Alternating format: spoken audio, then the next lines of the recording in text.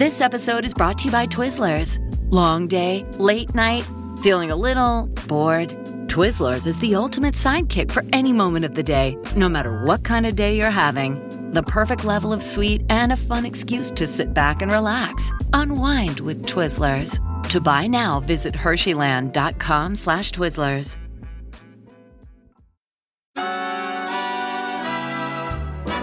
Hello and welcome to another episode of The Rest is Entertainment with me, Marina Hyde. And me, Richard Osman. Good morning/afternoon/evening to you, Marina. How are you, Richard? Yeah, I'm not bad. I can't complain. Listen, we've got lots of fun things to talk about. It's fun to be sitting in this studio. We're back in the old studio now.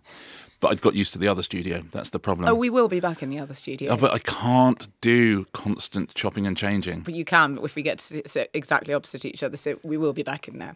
Better camera angles. Now... You can watch this on YouTube, by the way. Yes, you can watch this on YouTube. Now, this week we are going to talk about... That's a stunning endorsement. Yeah, I mean, you can watch it on YouTube. Just watch Richard's half of the screen, please. Now, this week we are going to talk about... I'm one of the few people to have helped Madam Web, the movie, limp across a very, very low UK box office tally. And we're going to talk about mad press tours. Dakota Johnson, the star of that, has been on quite an eye-catching, eyebrow-raising. It's quite hard to do a press tour for a film that everyone seems to hate. Already, from the second the trailer dropped. I'm going to talk a little bit about Romantasy, which is a romance fantasy hybrid, which is the biggest selling genre in books around the world. I mean, crazily huge numbers. It's sort of like a porny version of Lord of the Rings, but it's massive, so we will... I'm dying to talk about this because I don't really understand it at all. I've had a look and I've been quite disturbed disturbed by what I found. It's a porny Lord of the Rings. Also, we're going to begin by talking about Drive to Survive. Now, Drive to Survive is the show that runs on Netflix and it's behind the scenes on Formula One. It has been an absolute monster success. It comes back on this Friday, about 8 days before the first Grand Prix of the season. But what it does, it takes you behind the scenes of a season. So the season that's about to drop on Friday will take you behind last season. And so you see all the drivers and the plot lines and all the team principals, and one of those team principals is Christian Horner, who is the team principal of Red Bull. Now, he has been alleged to have indulged in controlling behaviour over a Red Bull employee and sending sexually suggestive text messages. He denies all these allegations, we should say, but it's kind of interesting that this is all breaking around the time of the new season, around the time of the new Formula One season and the show. So we can talk all about that. Richard, you are a Drive to Survive watcher, as am I. Yeah, I love it. It's always, Formula One is that fascinating thing that if 5 years ago you'd said, oh yeah, I'll tell you what people are going to love, behind the scenes on Formula One, that's one of those pitches where everyone will go, well, of course not. It's like the Gogglebox thing where you say, yeah, let's watch some people watching TV, and everyone will go, well, of course not. But the thing with Formula One is people have always loved it if they like machines. And one of the unique things about Formula One, hard to think of any other sports that the same, maybe skiing, is you cannot see the competitors at any point. You can't look them in the eyes. You can't see what they're doing. And Drive to Survive has absolutely turned that on its head and made all of the drivers characters, made them personalities, put them in a soap opera. So you suddenly, I think if you don't like Formula One, you see the point of it, which is there are rivalries, there are goodies and there are baddies. You can so see the point of it for the sport. And a lot of people always say, oh, we've been trying to make like this for years, so kind of unfettered, or supposedly unfettered, we'll come back to that later, behind the scenes access to these kind of sports. But something like between 20 and 30% at any point of Formula One fans now say they got into the sport because of Drive to Survive, which is sort of incredible. They needed to do something like this in a way because, as part of you said, you can't see the drivers. There are only relatively few races a year. There are now 24. There were even fewer when this started. And they go all the way around the world, so they may very well be happening in the middle of the night or very early in the morning and late at night, and you may not see this thing. And they're very, very rarely in democracies. Anymore. In the 70s, I think all the Grand Prix were in democratic countries, and these days you can go months before you go to a Germany. Yeah, we'll be starting in Bahrain this season, as indicated. Anyway, I mean, what should we talk about the sort of aesthetic of it? I really can't. It's a sort of dark masterclass in that Netflix aesthetic when you're doing a documentary and it could be about Stalinism or it could be about the Second World War or it could be about Formula One. But you're not allowed to, they don't want anyone to be seen asking a question off camera. So one must answer one's own question. So you'll see someone like Christian Horner saying, what do we feel about coming second? We fucking hate it. He has a sort of intercontinental ballistic blandness to him. Yes. Which you're made to feel like you're getting all this behind the scenes thing, and you might see someone swearing, but it was a problem for the show that the number one driver, Max Verstappen, for 3 seasons refused to be involved in it. Well, he said, and he's right. It's made for people who don't know the results of what happened. Yeah. Is the truth. And, that's why I love watching American sports documentaries. I can watch the whole of The Last Dance and be like, oh, I wonder if the Chicago Bulls win, because I don't know. I don't remember. I didn't watch it. And so if you don't know the results, it's exciting. But they will occasionally edit in such a way, and they will overlay commentary on something that wasn't contemporary, just to make it more exciting and to explain what's going on. Okay. Well, what he rightly said, and he's really hit the nail on the head, was to say it's like the Kardashians. And yes, I do think that the show that this is most analogous to, quite weirdly, is either Keeping Up with the Kardashians as it used to be, or the Kardashians as it is called now. I tell you, it's harder to keep up with Formula One drivers than the Kardashians. Than the Kardashians, yeah. But there were sort of non-participant characters in the Kardashians, really. Like, you'd kind of see when she was with Kanye, Kim, you would kind of see him just off to the side of scenes because he didn't really want to, ruin his fantastic reputation. He had other plans for that, didn't he? He had whole other plans for that. So, but there's something weird about the time in it, because the Kardashians are so completely reported on. You know every little detail of their lives, and they're part of entertainment news stories all the time. So you constantly see all these things. And then what you're asking fans to do is to go back and rewatch. Yeah. 9 months later, you're like, this is and you'd think that would be quite boring because they followed every cough and spit, a little bit like Formula One in Drive to Survive. They know. Yeah. But funnily enough, there is something about it. The thing that it most represents to me, stay with this one, by the way. Uh-oh. Is classical drama, like ancient Greek drama, when they tell you the whole story in the prologue. So or in Romeo and Juliet, you already know they're going to die. Everything reminds you of classical drama. Not everything reminds you of classical drama, but you know what this does, because in the prologue of one of those plays, they tell you what's going to happen, and it makes it matter more. So knowing the story, far from people saying, yeah, but how can we do this? It's not quite a turnaround. Everyone already knows that Kim's got divorced now. Oh my God, no, what? Yeah, I know, breaking, but you want to see it happen. So yes, Aeschylus, Drive to Survive, and the Kardashians. You heard this hot take first. Aeschylus in the Red Bull. Yeah. By the way, this is the reason so many people come out of reality shows or things like that and go, I was watching it back and friends have told me I was so badly edited. I came across as so boring. I came across as slightly robotic and hard to work with and over-competitive. You can think, did you, Max? I can't believe they edited you like that. I think sometimes when people see their real personalities on screen, they go, I cannot believe you've edited me. He should have remained a Kate Moss figure, never speaking. And the more you hear it now, and she's talking about wellness, it's like, oh, please don't. Silence is the most intriguing statement of all in many of these shows. But anyway, now we know what he sounds like, and you're right, he is quite boring. But can we talk a bit about the idea? So much of the way that people talk about modern sport now, and the types of people who've become characters, we talk now about, and certainly when we're doing one of the questions episodes of this show, a few weeks ago, we were talking about the manager as main character in football, and that there are now cameras trained on the manager the whole time because they become so much more a significant performer. Isn't it interesting? Honestly, 20 years ago, the only people who used phrases like narrative and plot line in things about things other than books were genuinely like media studies students or like some elite level publicist who would talk about that stuff. Now everybody talks about football in terms of plot lines, narratives, the characters, and these people like Christian Horner or Toto Wolff, the Mercedes principal, become these much, much more significant figures in sport, and the way we talk about sport and the way we kind of perceive it all as a story. And they become stars as well. Yeah. And they've had their whole career. If you're Toto Wolff, you're used to dealing with the egos of racing drivers. And suddenly you're famous and everything you're doing is being looked at. And he gets mobbed. Yeah. Toto Wolff. He's really monetized it as well. Loves it. Like Mourinho used to love it. Like Jose Mourinho used to absolutely thinking, oh my God, I am the biggest star on this team. And, when everyone realises they're in a soap opera, it's like they change their behaviour. It's just this thing with Christian Horner, and who knows what will happen with the investigation, but certainly it wouldn't be as big a story if he hadn't just spent 5 seasons on the biggest reality show on the planet. Yeah. Fascinating to see if that makes it into the next season. He's married to Jerry Halliwell, Jerry from the Spice Girls, so there's a sort of certain need, and he features a lot of his home life in the season. You often see them trotting around on their horses in their big country mansion. But the interesting thing is sport, by and large, and this is a massive generalization, but if you want to really look at sports audience, it has always traditionally been older men. Okay, so it's skewed older and it's skewed male. It always has done. And very smart sports worked out not so long ago, well, listen, if we want to expand, there are two enormous areas we can expand into, which is have more women watch our sport and have younger people watching our sport. And it's fascinating with the Super Bowl. And it's almost impossible to overestimate how huge NFL is becoming in the States. It was already massive, and now it's the biggest thing in the world, but it's still skewed older. And they now essentially around the Super Bowl and other games, they recruit YouTubers to come along and do, they literally have the absolute run of the place. They can do whatever they want. They can interview whoever they want. And it's really, really working for them. Nickelodeon had SpongeBob commentating on the Super Bowl. But again, because it goes viral, it's interesting, and it's about personalities, and it's turning sport into soap. It's turning sport into a reality show like the Kardashians.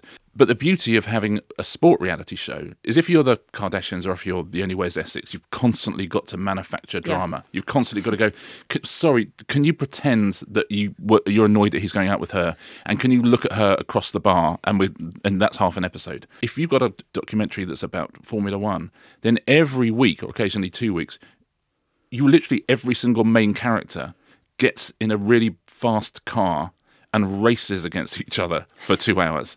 I mean, you can't get better than that. Sport, you don't know what's going to happen, and it's exciting, and it's controversial, and things can go wrong, and it's dangerous, and you didn't have to manufacture any of it at all. The stuff behind the scenes, but of course they're manufacturing bits and bobs, but you've always got that thing. If you watch any sports documentary, you watch any Last Chance U or something on Netflix, each episode is ending with the game they've been building up to, and it hasn't been fixed. You know that they could lose it or they could win it, and it really matters what happens. One of the things I think is the sort of dark obverse to that in some ways is the sense that everything's a plot line and that it's all just hashtag content. And I was really quite surprised in one report about this, the Christian Horner allegations last week, they were saying, and you can see all the Netflix cameras were there picking up some Drive to Survive gold. And I thought, goodness, as I said, he denies the allegations. But if you were the person who's made those accusations, then the idea that you are just becoming Drive to Survive gold is a little bit like there's a point where you just have to stop seeing everything as content. And it is actually the real lives are involved in it. And there's something, and that's, by the way, across the board for any of this stuff. It reminds me a lot of classical drama, I would say. I'll tell you what I did in terms of, in the interest of research, I watched, because, Drive to Survive is a big show for them. They've done the same on the tennis tour, Grand Slam, I think it's called. Yep. They've done the same on the golf tour, which is Full Swing. And again, it's sort of fascinating because, I really recognise that lots of people don't like golf.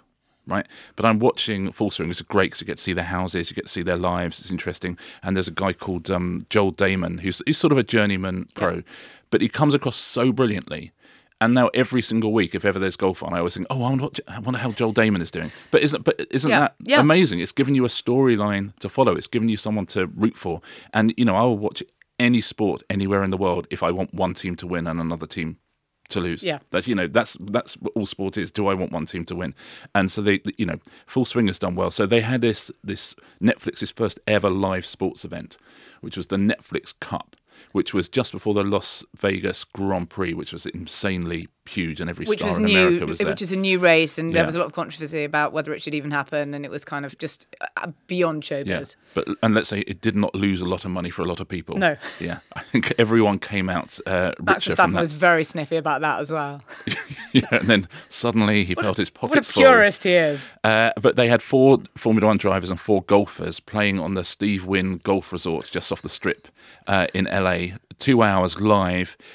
It involved golf cart pro-am. It involved exactly. Truly cursed pro-am. Golf cart races. They had like kind of speed holes. The presenting staff were not traditional golf presenters. Were they traditional presenters, Richard? I would say they did not have as much live experience as sometimes I would look for. Oh, that is an absolute diss from you. If I was producing a 2-hour live show, there is certainly I'd be happy if I could look down and see Gabby Logan there. Like, whatever happens, Nothing's going to go very wrong. Balding's going to get us out of trouble here. Yeah. And I think there were certain presenters I thought, I'm not entirely sure if you're a safe pair of hands. And it was sort of a mess in a way, but it was very watchable. Past the time, and what you're watching people do unusual things. And I would have thought that if they carry on doing those things and make them better, because by the way, it's very hard to do a 2-hour live show where it's Formula One players and golf and no one's ever done it before, and everyone at Netflix wants you to hit 15 different demographics and everyone's got an opinion. So it's very hard to make that show. Look at BBC One with Gladiators. It's all the same stuff. It's competition. It's competition and its personalities. I think your daughter is a huge fan of Gladiators. My daughter is an absolutely huge fan of Gladiators who wants to be on Gladiators more than anything. She wants one of them to retire and then she'll take on the name afterwards. I'm going to suggest Legend. Yeah. We're booking the new series of House of Games at the moment. I made a plea to the gladiators, and so now we have to go work out which gladiator would be best at House of Games. And he's not even the best at being Legend, but I would love to see Legend. I would love to see Legend on House of Games. But also, and I hope that we're able to call them by their gladiator name. Oh yeah, of course. Do you think they will wear the leotard? Yes, please. Never break character. Never break character. Well, they might do, right? But it's funny, every single person I know who's coming on the new series of House of Games and who knows me, I think every single one of them has sent me a message saying, am I going to be on with a gladiator? They're all like, can I do the Gladiator week? I would really, really like that. Yeah. It's the future. We did a show years ago on Channel 5 called International King of Sports. And that's the one show, if people say, what show would you like to bring back? I'd bring back that. And it was the idea that some people are brilliant sports people but haven't found their sport. And so we invented lots of new sports. There's like kind of running backwards, there's under hurdles, there's like hitting a ball as far as you can with a tennis racket. There's all these different things that we'd invented. Uphill long jump we did. And we got properly great, really, really great sports people to do it, but who were not professional sports people because they never quite good enough. The guy who won the first series, Adam Horder, was like almost made it in rugby league, but not quite. Australian guy, and we had people from different countries. That's a show I'd love to make for Netflix. Just absolutely supersize that thing and invent a load of new sports and have people who've never quite found the thing. I was so nearly good at badminton, but give them something that they are amazing at. That is definitely Ted Sarandos's sports adjacent content. Yeah, that's a come and get me plea to Ted Sarandos. Yeah. I'm always making come and get me please to Ted Sarandos. He has yet to come and get me. Weekly. I'm sure it's moments away. I'm like a kid at Christmas looking out the window.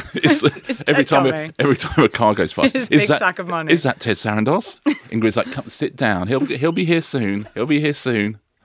So that's Drive to Survive, which drops on Friday on Netflix. And on that note, shall we go to a break? Hold on. Gladiators in cars. Yeah, let's go to a break. Yeah. This episode is brought to you by Twizzlers. Long day, late night, feeling a little bored? Twizzlers is the ultimate sidekick for any moment of the day, no matter what kind of day you're having. The perfect level of sweet and a fun excuse to sit back and relax. Unwind with Twizzlers. To buy now, visit Hersheyland.com/Twizzlers.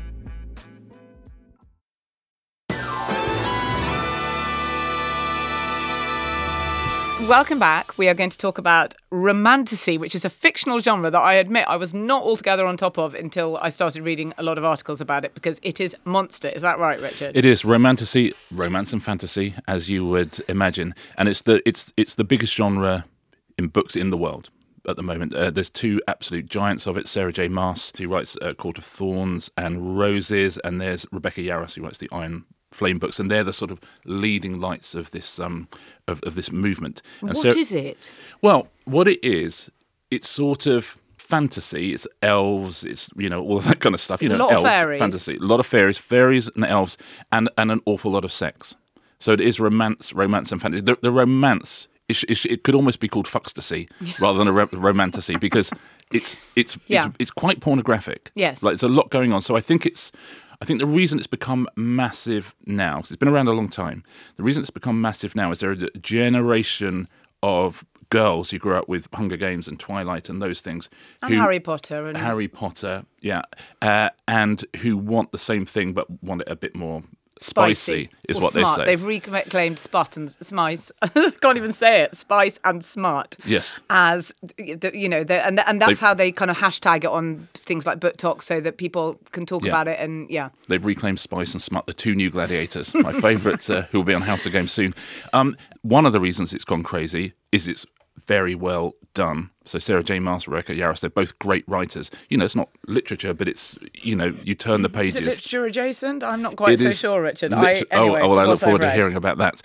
But it's like publishing has gone absolutely insane for it. Every 4 or 5 years, publishing goes completely insane, and it's just gone insane again. Because it's been around since, I think that the term was coined in like 2008.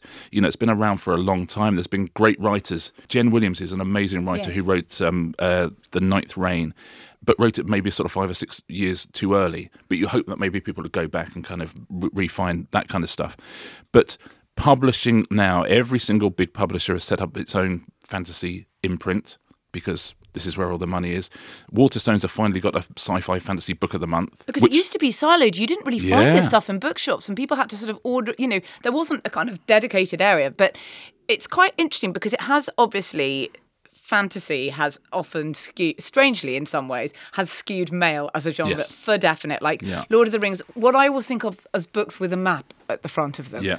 Some guy standing there thinking, so that's how you get from the mines of Astaroth to the, plains of Grisendark. I love it. Going to take a long time to traverse those, I love a book with a map. Do you not love a book with a map? Yes, I've got a certain amount of views about that. It's quite a male sort of skewing that particular demographic. But this is a bit like that. I'm the quite women male skewing at times. Yes, I think. you can be, and there's nothing wrong with it. But it's interesting that this thing that the Lord of the Rings, all those sort of series that have been have far outsold amongst male audiences than female audiences. Women are the sort of heroines of these books. Am I right in saying that? Yes, they have agency, whereas I often sometimes think in some of those books, and particularly some historical drama series or fake historical fantasy drama series, they sort of exist to get raped and as a plot point. Yes, or they're strong women but they're wearing a bikini. Yeah. And another theory I have, I sometimes feel that the reason that those kind of historical drama series are so big with male audiences is that they just see women getting treated like shit. But, that's what it was like back then. And you think, what, in Westeros, that was never? I mean, it didn't exist. Why don't you create a fantasy land where women don't have to get raped to move the plot along every 5 seconds? But anyway. Well, that's what these writers have done. It's exactly right. So the incredibly strong heroines and female written heroines. So it's not like a male idea of a strong woman. It's like an actual strong woman who has vulnerabilities, has a lot of sex with dragons. So there's all that going on. There's a lot of enemies to friends, though, isn't there? That kind of slightly Stockholm syndrome-y, like Beauty and the Beast. Just they start off, but mind you, that's been a romance trope forever. Like Mills and Boon has been like that. We were talking about Hallmark Christmas movies over Christmas, and that again, enemies to friends is a big thing. Yeah, exactly. But it's not going anywhere. I'll tell you a couple of interesting things about it. So anytime a genre gets really, really big, celebrities come and try and take it over. No, they don't come try and take it over. Publishers go, can we get a ghostwritten version of this? But because these books are all 600 pages long and involve incredibly complex world building, and Sarah J. Maas has been writing for 12 years. She's put the work into making these worlds. That's why people love them so much. They're so rich. She started online, didn't she? She started on like WordPress or something like that. Exactly that. She read Lord of the Rings, loves the idea of Lord of the Rings, loves that feel, loves the kind of feel of that narrative, and just sort of tried to apply it to her own life. And so has come up with a very, very different version, which is, reaching a very different audience. She sold 37 million books. I know, right? There's something like 14 billion TikTok posts that have her sort of hashtagged in it. That's not bad, is it? It's nothing to be sniffed at. But it means it's quite hard for someone to cynically just go, oh, I'm going to write one of these. One of the really lovely things about it is fantasy writers who've these books, you have to write a big, long book, and your world building has to be incredibly good because that audience are incredibly smart. Suddenly they're all getting paid, and they've had like 10, 12, 15 years of not getting paid or getting paid very, very little because it's been seen as a niche. Now you've got this world where they are the most in-demand writers. Now here's the interesting economic thing that Sarah J. Maas has and Rebecca Yarros has.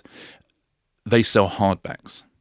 And nobody really sells hardbacks, right? Now, hardbacks are the holy grail for the publishing industry because the publisher, the writer, the bookshops, you make about 4 times as much money off a hardback than you do off a paperback. So it's all very well selling 100,000 paperbacks, but if you can sell 500,000 hardbacks, that's crazy money. And that's what fantasy fiction can do, because people are fans. And if you're in a fandom, you want every new version of it. There's this whole world of things. It came from gaming originally, of crates.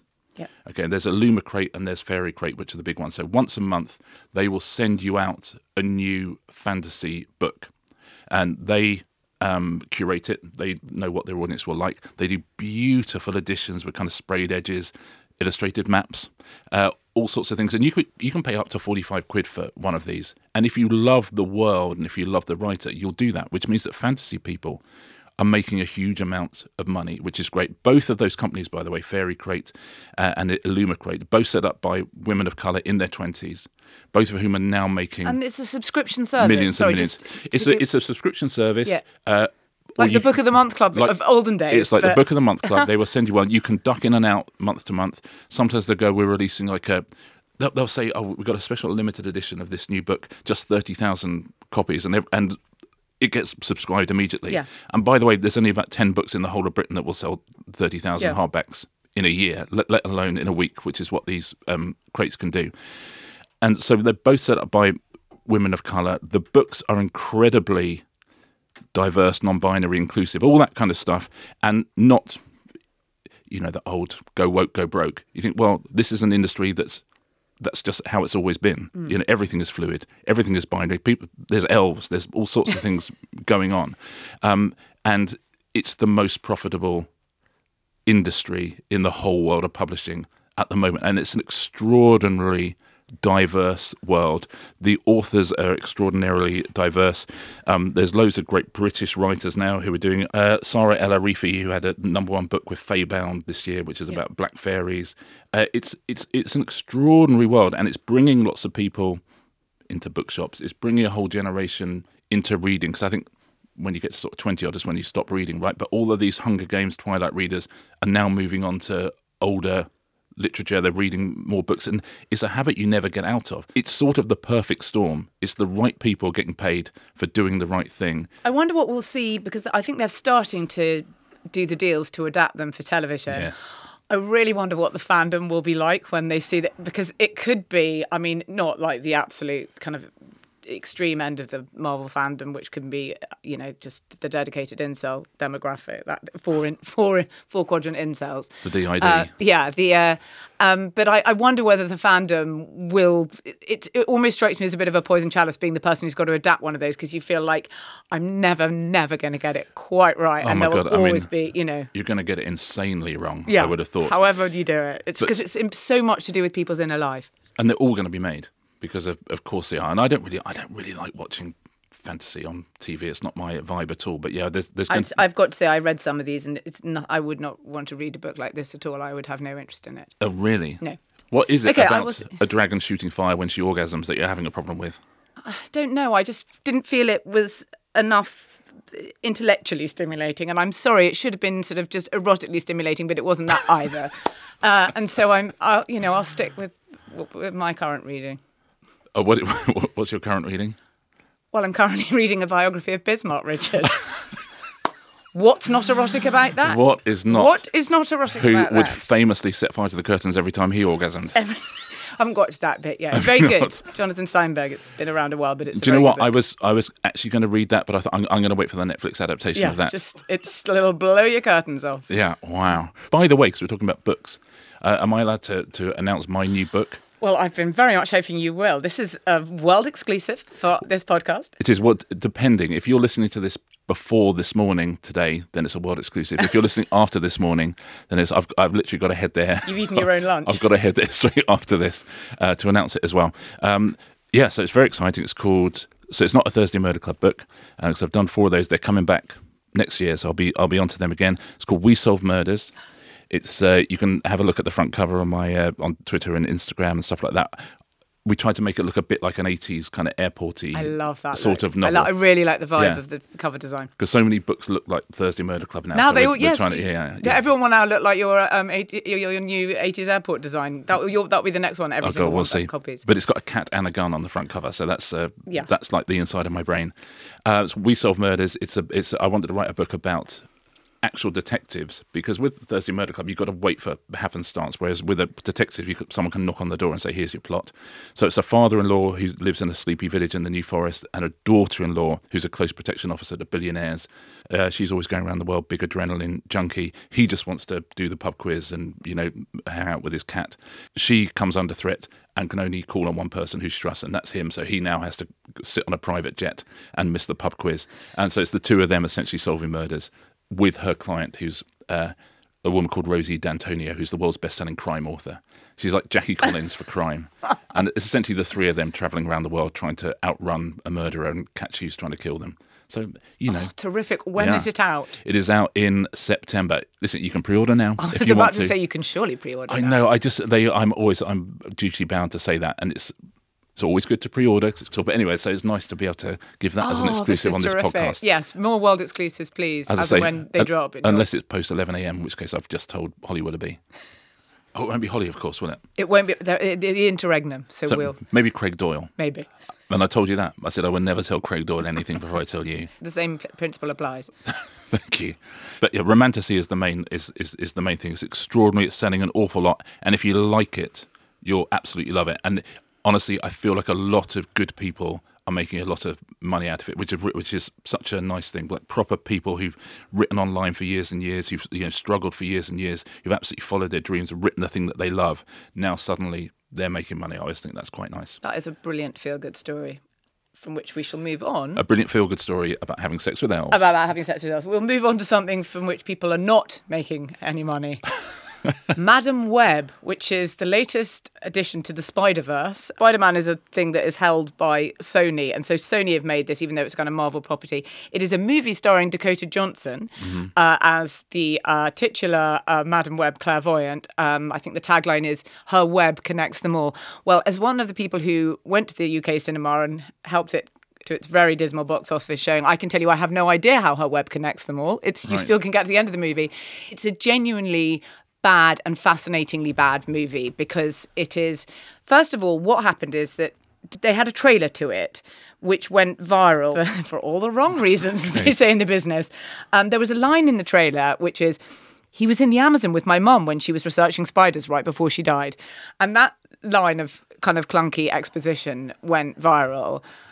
And Dakota Johnson actually left her agents the sort of week after that trailer dropped, which is, it's a fair decision.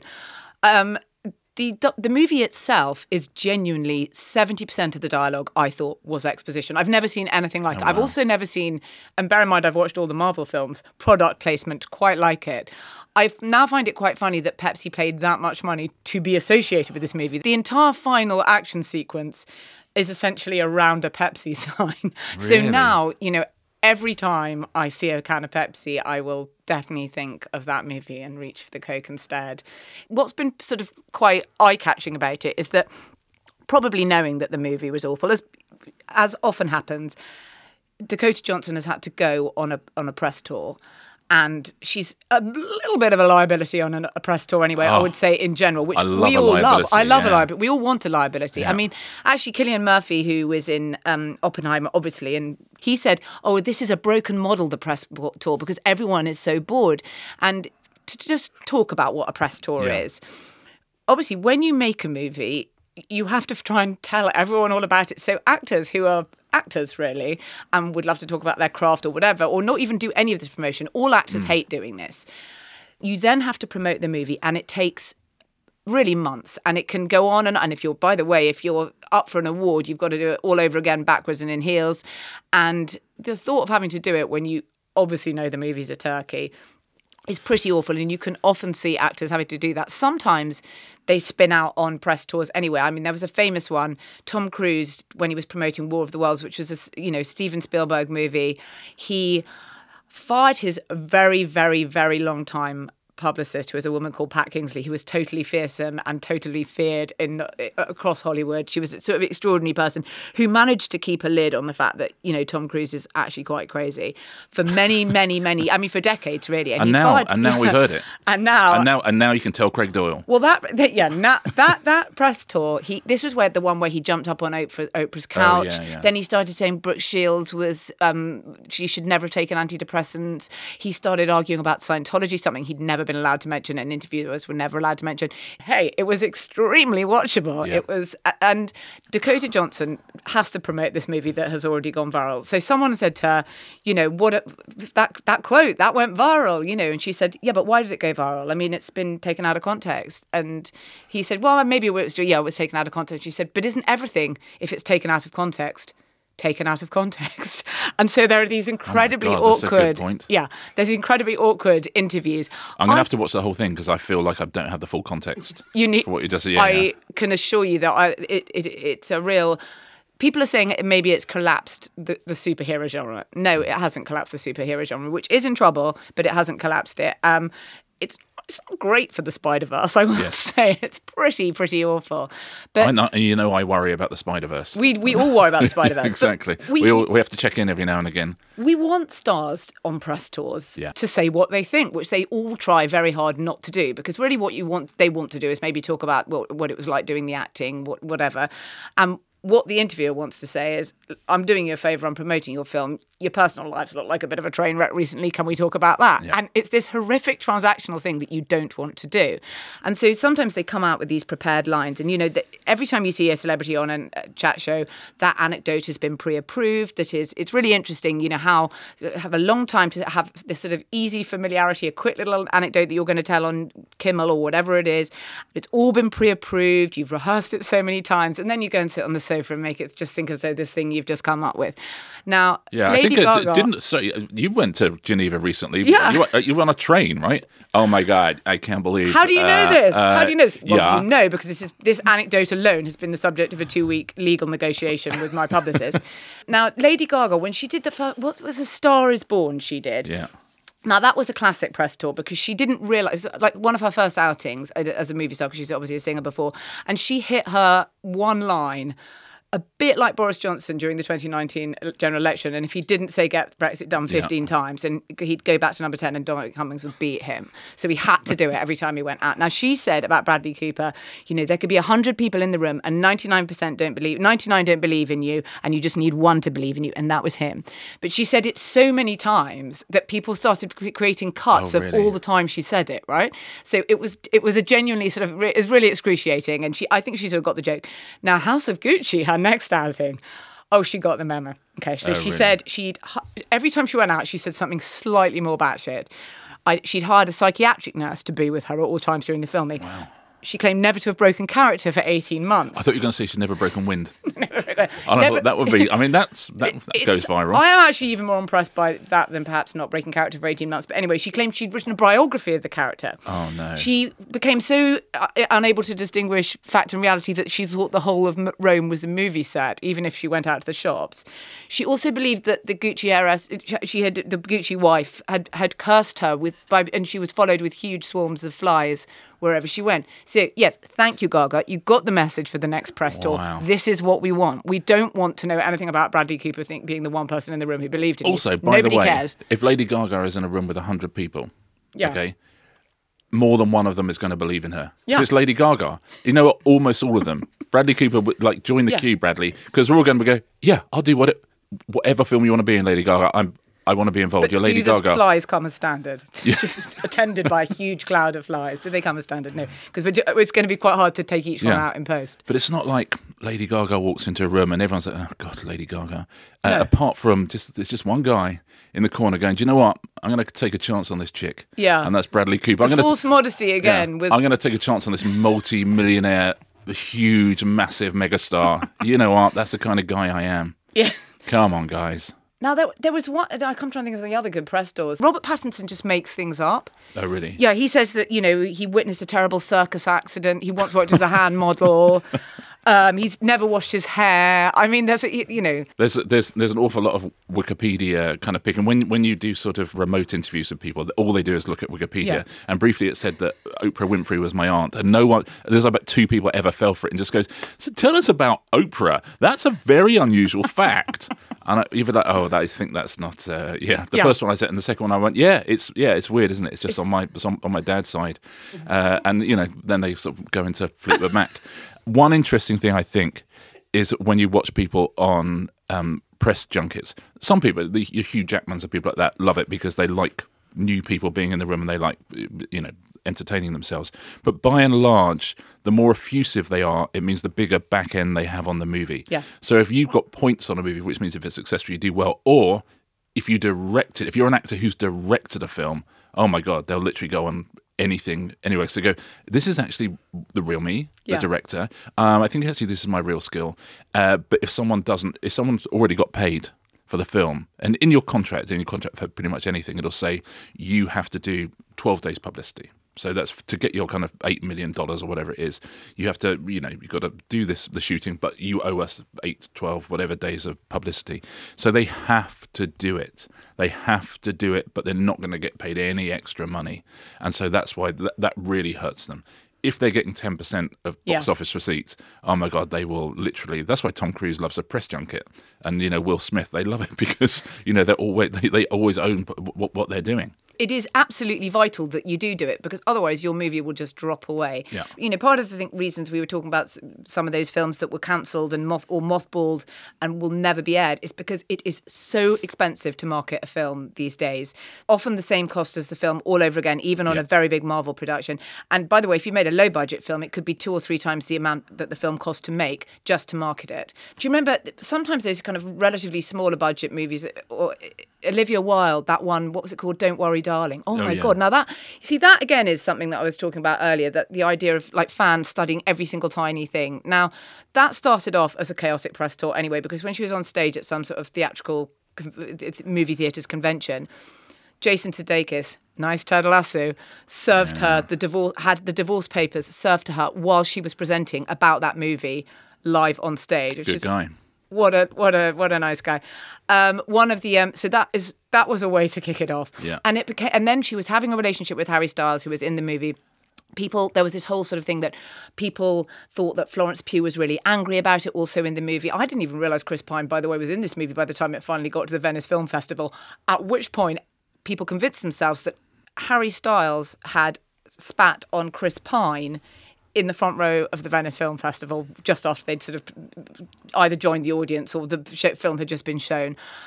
As again, I say people are always looking for drama in these things. I think because that's really great drama, though, isn't it? It was sensational. Being it was sold such divorce a papers, mess. then dating Harry Styles. I've yet to see this movie, but the press tour for it was just a Category 5 mess. Well, that's the thing that's really, really changed over the years. Is you always have to spend an awful lot of money promoting a film, but this non-paid-for publicity, that's the absolute dream, because you're not having to pay a penny for Jason Sudeikis to go and performatively divorce someone on stage, or you don't have to pay anything to date Harry Styles, as far as I know. No. Although he could imagine the money he could make if you did. The back end on that would be fantastic. Yes. Yeah. You know what? He does have a fantastic back end. But all that is free, and people are sharing that, and so that's your movie. That's what Barbenheimer was. They couldn't have scripted it. This unbelievable sort of native movement that sprang up digitally, where people thought, "Oh my God, these two movies, how weird, are out on the same weekend." Well, on a more prosaic level, that's how GB News publicises itself. It doesn't have to spend a penny advertising, because people constantly complaining about it just keeps it in the public eye. I mean, to the money you would have to spend to have the profile that GB News has on social media is enormous, but they don't have to, because people do it for them, and it's unpaid publicity is the real the soft power of marketing. And there are people who are these kind of deep social listening, social media management firms that are really now trying to get into the dark arts of trying to sort of surface that type of supposedly authentic, non-paid for type of either advertising of a publicity of a specific celebrity themselves or of a creative endeavour they're involved in. Certainly when the Thursday Murder Club movie comes out, if I either get divorced from Jason Sudeikis, start dating Harry Styles, or don't spit on Chris Pine, you'll know it's not real. You know that's inorganic. Some influencer agency has done that. So we started by talking about Madam Web. So you've seen it, it's terrible. Is it the sort of film that's so terrible it's worth going to see? Well, in a sort of, I mean, there were only 4 people in the movie theatre that I saw it in. It was on the enormous screen, and it was like, oh my God, take this off and get the Bob Marley picture on right now. Which is done amazingly, by the way. Which is done amazingly, which is done far better than expected. Yeah, I mean, if you want to see a movie that is genuinely, you're so shocked that it can be made, that the dialogue is 70% exposition, that you honestly feel they completely redecided halfway through they were shooting it, they were going to make it a different type of movie altogether. And then they decided all over again to make it a different type of movie in the edit. As I say, I still have no idea how Madam Web's web or why it connects them all. I see how it does connect them all, but I have no idea why. Maybe it's playing a longer game. They need Well, I can tell you, I don't think we're going to be seeing any more instalments of that particular franchise. Oh, do you know what I fancy? Pepsi. Yeah. We never heard back from Yorkshire Tea, did we? Never heard back. After I said how much I was Thanks enjoying for dialing them. in, guys. God. Yeah, I mean, come on, guys. I mean, listen, we're cheaper than Madame Web.